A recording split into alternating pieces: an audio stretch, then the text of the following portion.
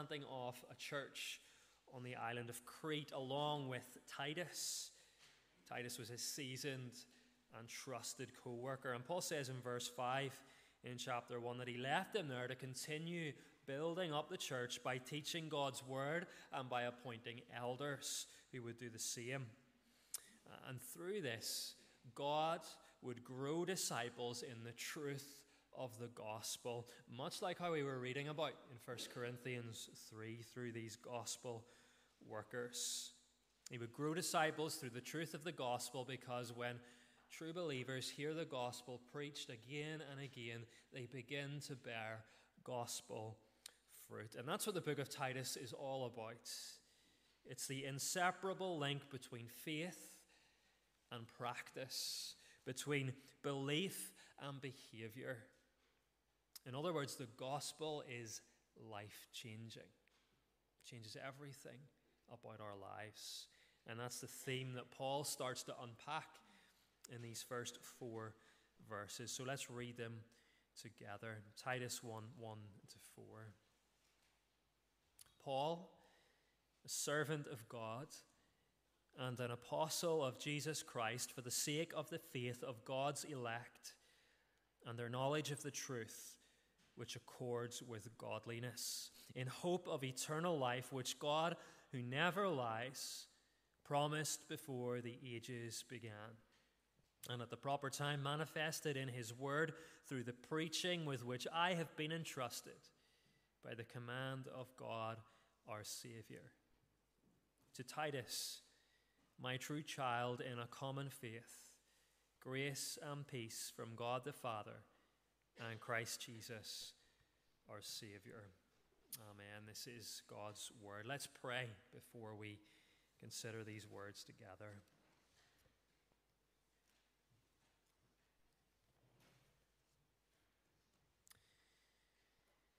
Thus says the Lord, heaven is my throne and the earth is my footstool. What is the house that you would build for me, and what is the place of my rest? All these things my hand has made. And so all these things came to be, declares the Lord. But this is the one to whom I look, he who is humble and contrite in spirit and trembles at my word. O Lord, would you humble our hearts this evening? Let us tremble at your word, and let us rejoice at it as well, for we know that in it, yes, we hear of our great plight, that we are sinners desperately in need of a Savior, but we also hear this good and glorious news that you have provided a way. So let us rejoice and let us tremble at your word. And Lord, may this church be shaped by this glorious gospel of grace. Would you change our lives? And would we be known in Dundonald Baptist as a community of grace, as a city on a hill, shining bright with the light of the gospel. Lord, we pray for those who can't be here this evening. Pray for those who are feeling ill or otherwise engaged. Pray for those who are struggling with many burdens this evening. Lord, we pray for the Allens this evening. Pray for Billy. Pray that you draw especially close to him. Pray for others who are struggling with illness. We think of Lawrence and Florence. Thank you for Lawrence, how he was able to be with us this morning. But we know the pain that they're both going through. We pray for Roberta.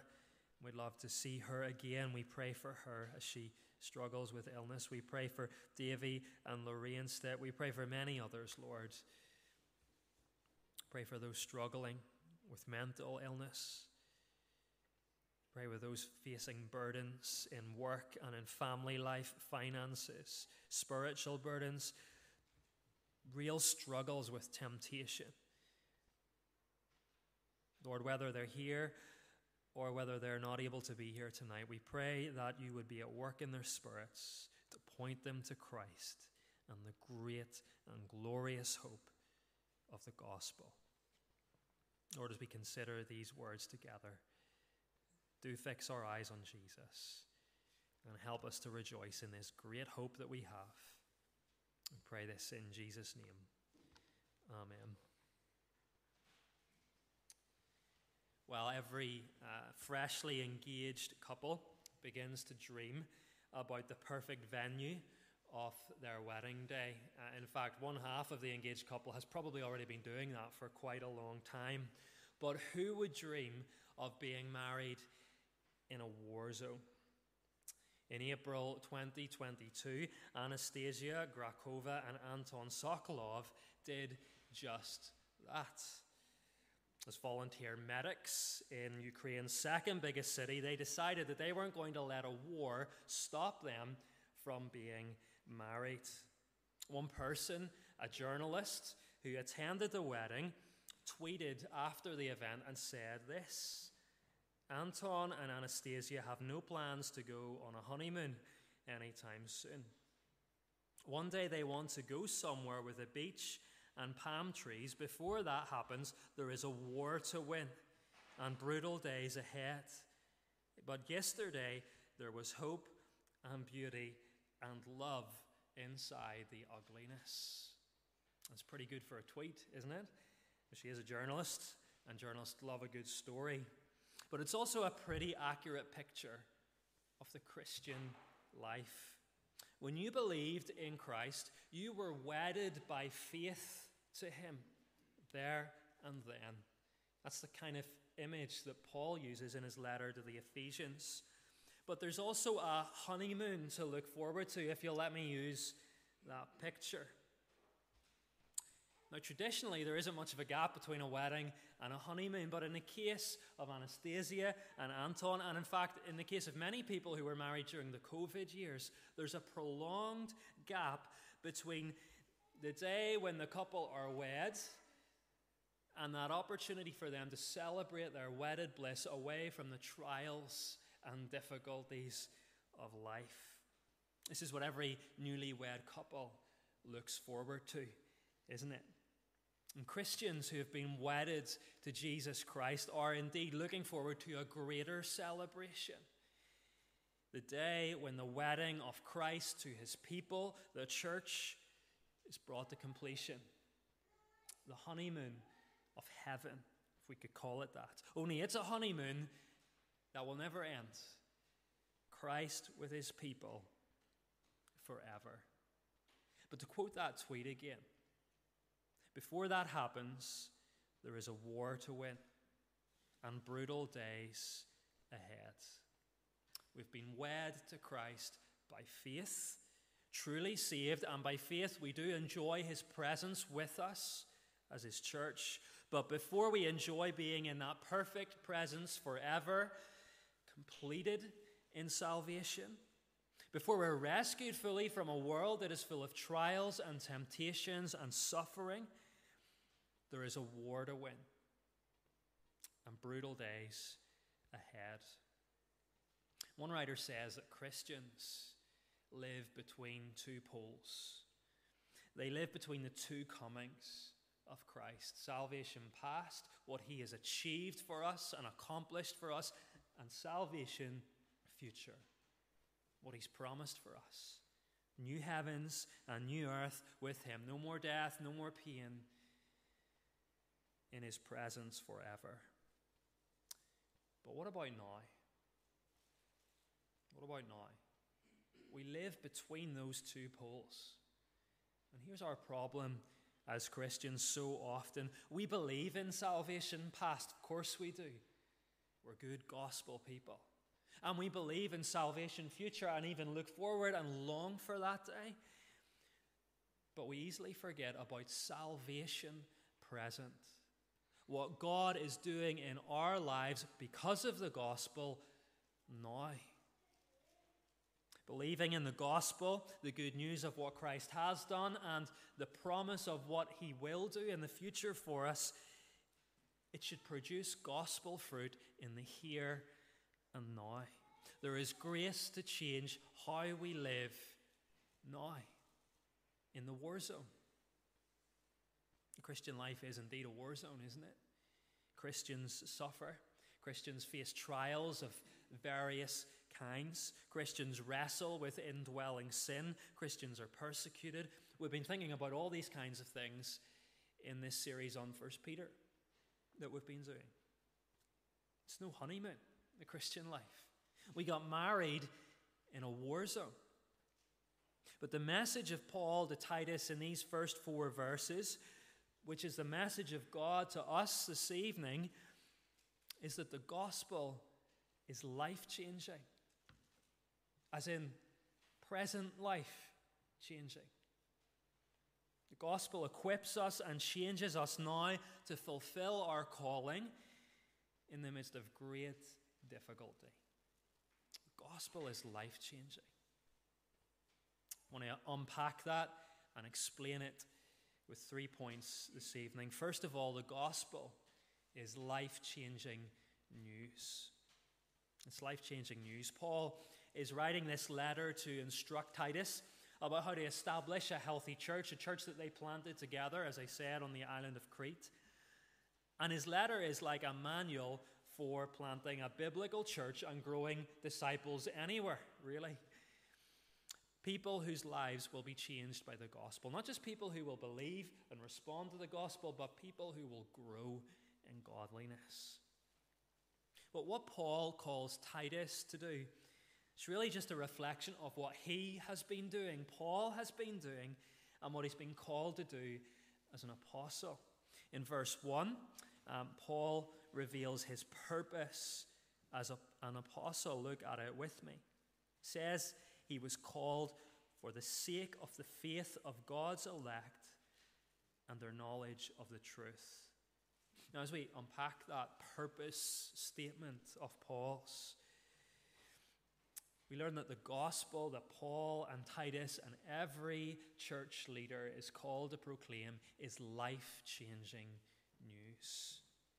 So to think about that, let me draw out 3 key words from that statement. We're going to look at truth and faith and godliness. Truth, faith, and godliness. First of all, truth. Paul says he's an apostle for the sake of the faith of the elect and their knowledge of the truth. Paul's calling was to preach truth from God's word and to preach and to announce the gospel of Jesus Christ. And when God's people, called his elect in this passage, responded in faith to that truth, Paul planted churches, and he continued to preach that truth to those people. Gospel truth. Paul elaborates on what this gospel is throughout the letter to Titus. And in chapter 2 and verse 11, he reminds Titus and the Cretans of the substance of the gospel. He says this, Titus 2:11, "The grace of God has appeared, bringing salvation for all people." And then track down to verse 13. He does this so that those who are saved have a blessed hope, the appearing of the glory of our great God and Savior, Jesus Christ. And then again, we get a wonderful gospel statement in chapter 3 and verse 4. It says, when the goodness and loving kindness of God our Savior appeared, he saved us.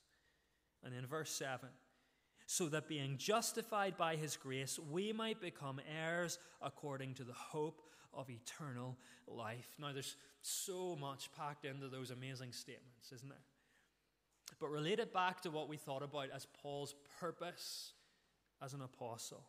He was called to preach the gospel, to announce good news, and at the core of the Christian faith is an announcement of what God has done and what God is going to do. Not what we are doing, not what we are going to do, not even how we're going to respond. We'll come to that. But what God has done. In history, God's grace appeared, Paul said, in the arrival of his Son, the Lord Jesus Christ, who came to save sinners. And this Savior will come again. He will appear again to save his people, to bring them home. Did you notice that in both those verses? Two poles Two appearings. Salvation past and salvation future. The wedding and the honeymoon. These are the core truths of the gospel. And to be a Christian, you need to know this truth. Not just know about it, but to know and to believe it. We'll come to that in a moment. But knowing this truth is life-changing now. It's crucial to know the gospel. But why? Well, look back at verse 1 to that phrase that we were looking at, the phrase before knowledge of the truth. Paul is an apostle for the sake of the faith of God's elect and their knowledge of the truth. That's the second key word that we want to look at this evening, faith. Faith. It's the person who responds to the good news in faith that is saved. I wonder, did you notice in verse 3 and 4, Paul calls God our Savior, and he calls Jesus Christ our Savior. God, through Jesus Christ, is accomplishing this salvation. And so, if you want to be saved, you have to place your faith in this Savior, Jesus Christ. But faith is connected to that first key word that we looked at, truth. Faith in the knowledge of the truth. Faith isn't a blind leap, in other words, Paul's saying. It's not taking a punt on Jesus. It's an informed faith. Faith is grounded in the knowledge of the truth. There's an American poet called Charles Bukowski, and he once quipped that the problem with the world is that the intelligent people are full of doubts and the stupid ones are full of confidence. Now that's funny, and it's quite true in a lot of circumstances. But when it comes to the Christian faith, it's certainly not, or at least it shouldn't be. Many people assume that the Christian faith is unthinking and yet brazenly, arrogantly confident at the same time. But the opposite is true. Faith is intelligent. It's not some vague, squishy sentiment. It's not a feeling. It's not a tingle in your spine. It's grounded in the good news. Truth claims that can be examined. As we look at world religions in college, one of the major differences between Christianity and all of the rest is that Christianity puts its truth claims out in the public square to be examined. In other words, here they are. If you can prove them not true, then abandon it by all means. But examine these truths. Place your faith in them. Faith is grounded in the good news that Christ died for sins, rose from the dead, was seen by people like Paul, risen, people like Paul who were willing then to give their lives and die for him. There's a third key word that we need to complete this picture, and it's godliness.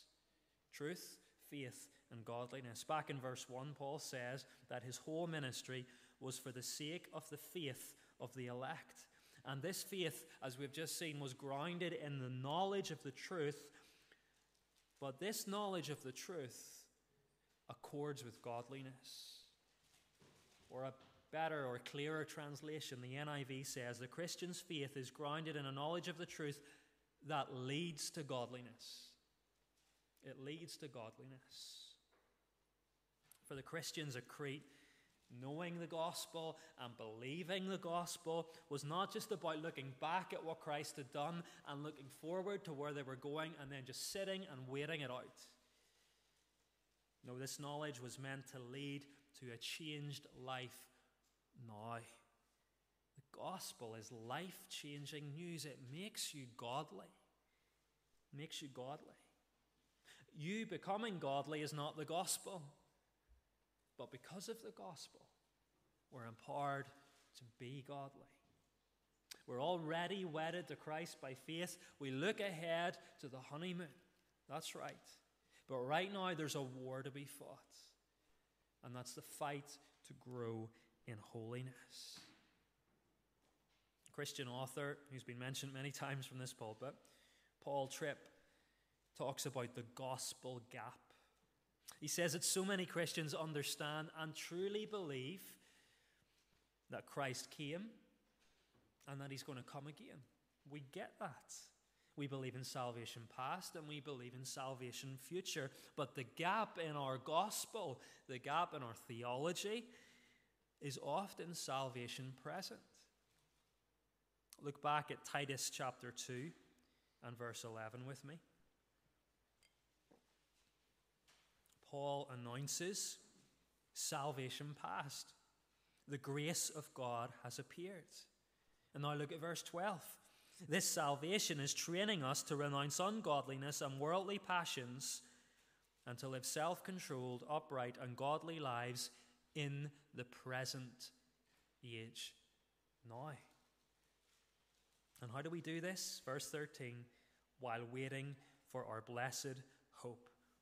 Salvation future. Do you see how all of these things are woven together? What God has done in the past, that grounds our faith.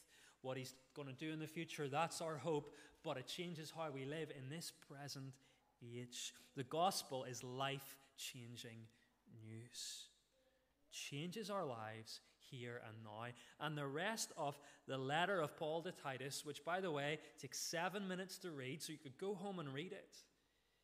It's all about this. It talks about what it looks like for elders in a church, for men, for women, for old, for young, for slaves, for everybody in the church to live in response to this good news. But we need to see for now that it's our knowledge of the truth and our faith in the Savior of this good news that leads to this change.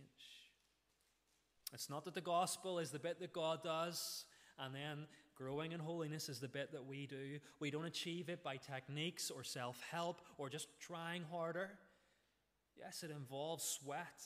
It involves hard work, but it will never get anywhere if it's detached from this gospel news. Which is why we need to continually expose ourselves to the gospel. I can't remember the lyrics. One of the lyrics that we sang in that third hymn talked about how we easily forget the Savior. So how do we remember this good news? Well, look at verse 3. Paul tells us.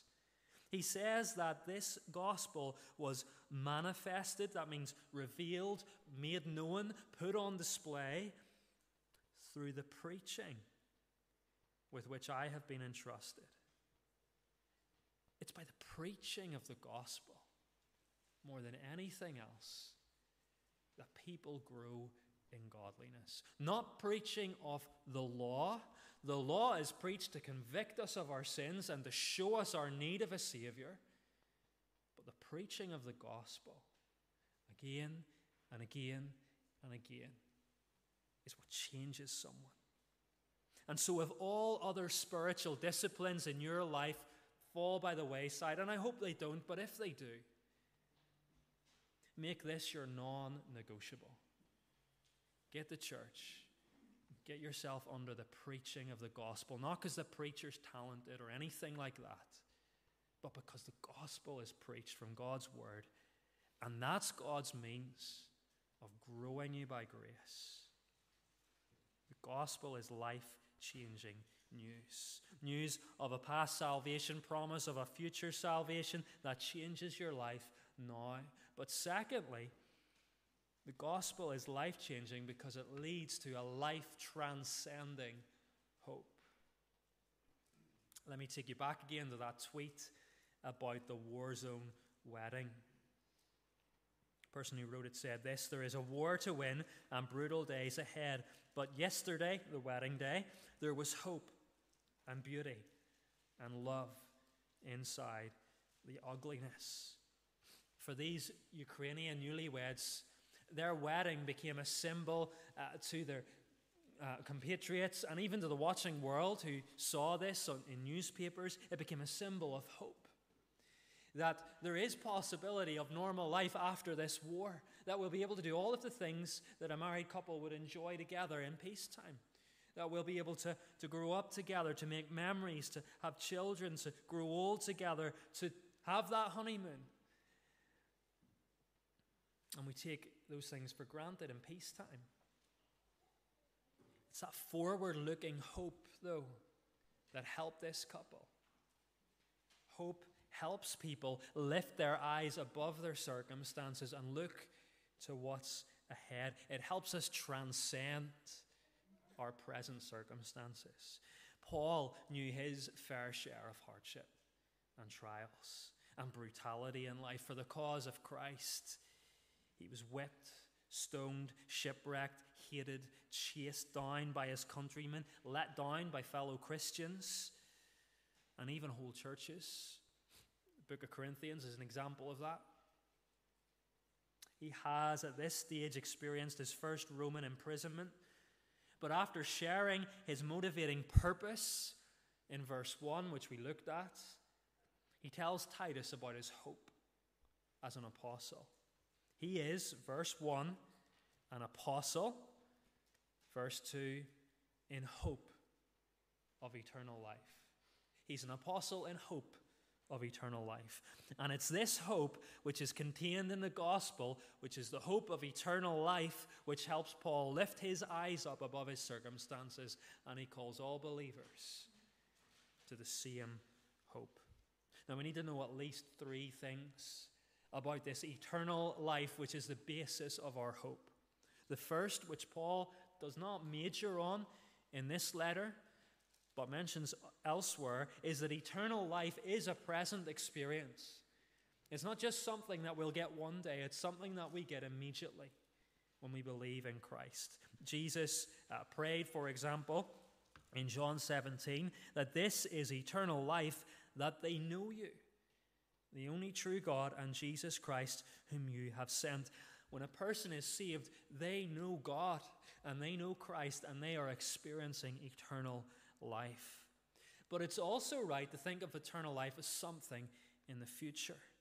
Eternal life is a future hope. The word hope implies something that you don't yet have, doesn't it? We read it earlier in Titus 2:13. Our blessed hope is the appearing of the glory of our great God and Savior, Jesus Christ. He's clearly talking about the coming of Christ to bring us into glory. It's a future hope, present experience, and a future hope.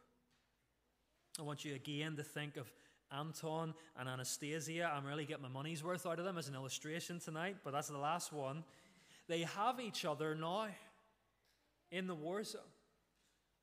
They enjoy their marriage to an extent now, but they're looking forward to when the war is over and when they can have that honeymoon and that life together more perfectly. Eternal life is a future hope, but, and this is key, eternal life is a certain hope. It's a certain hope. Read the rest of verse 2 with me. This eternal life is that which God, who never lies, promised before the ages began. The Cretan Christians were saved out of a culture that was renowned for being untrustworthy, and so much so that a Cretan poet admitted himself, and Paul quotes him, that Cretans are always liars. Verse 12. You can't trust a promise from someone who's known to lie. But God isn't a Cretan. God isn't human. He's the source of all truth. Not only that, but this promise of eternal life that he made according to his perfect, truthful character is an eternal promise. It's a promise that was made, verse 2, last phrase, before the ages began. God's people are also called his elect. In this passage, it's a reminder that God chose in eternity past to set his saving grace upon this people. And when we bring all of these things together, we realize that this is an unbreakable promise. It's a certain hope. When we hear or use the word hope, we normally think of uncertainty. I hope the tests come back clear. I hope my son gets saved. I hope my daughter comes back from wandering away from the faith. Hope the money stretches far enough this month. All good things to hope for, but in all honesty, in all of those cases, we might never get what we hope for. It's not certain. But Christian hope, biblical hope, it's not like that at all. It's a certain hope. Praise God that Christian hope is a certain assurance of the coming of our Lord Jesus Christ in glory, and with it, the end of all that is wrong with this life. And it's a sure and certain hope because it's grounded in the eternal character and the eternal promises of a God who cannot lie. The gospel is life-changing. It's life-changing because it contains a life-transcending hope. This is a hope that raises us above every circumstance to the coming of the kingdom of our Savior. That's the hope of every Christ follower this evening, whatever you're facing. And so again, remind yourselves of these truths. We need to return to them again and again and again. If we want to live faithfully and joyfully in the midst of a war zone as Christians, then we need this hope. But we need to be clear that it's a Christian hope. It's not the hope of someone who is outside of Christ. That person can have everything that this life has to offer, but if they die without Christ, they die without hope. No eternal life, eternal death. The good news of the hope of eternal life is held out to everyone this evening. You must take it if you want to experience that eternal life forever. And that knowledge of eternal death should drive all of us to share this message of eternal life. And that brings us very briefly to the final point. The gospel is life-changing because it gives us a life-altering purpose. This world is filled with counterfeit gospels, counterfeit hopes. Messages of good news are preached to us every day. We can have the good life now, the world says. The Christian writer David Wells, and he writes that especially in the wealthy West, we have the ability to hope for what we want, shop where we want, buy what we want, study where we want, think what we want, believe what we want. So much choice. As Christians, our vision of the goodness of the true gospel can be clouded by these things. Don't kid it yourselves. Peter said in his first letter, we do not yet see Christ in his glory, but all these things are very visible to us every day. And as Christians, we can become distracted by them. Let's be honest, in the West, we can live like kings and queens if we want to. We can have the good life.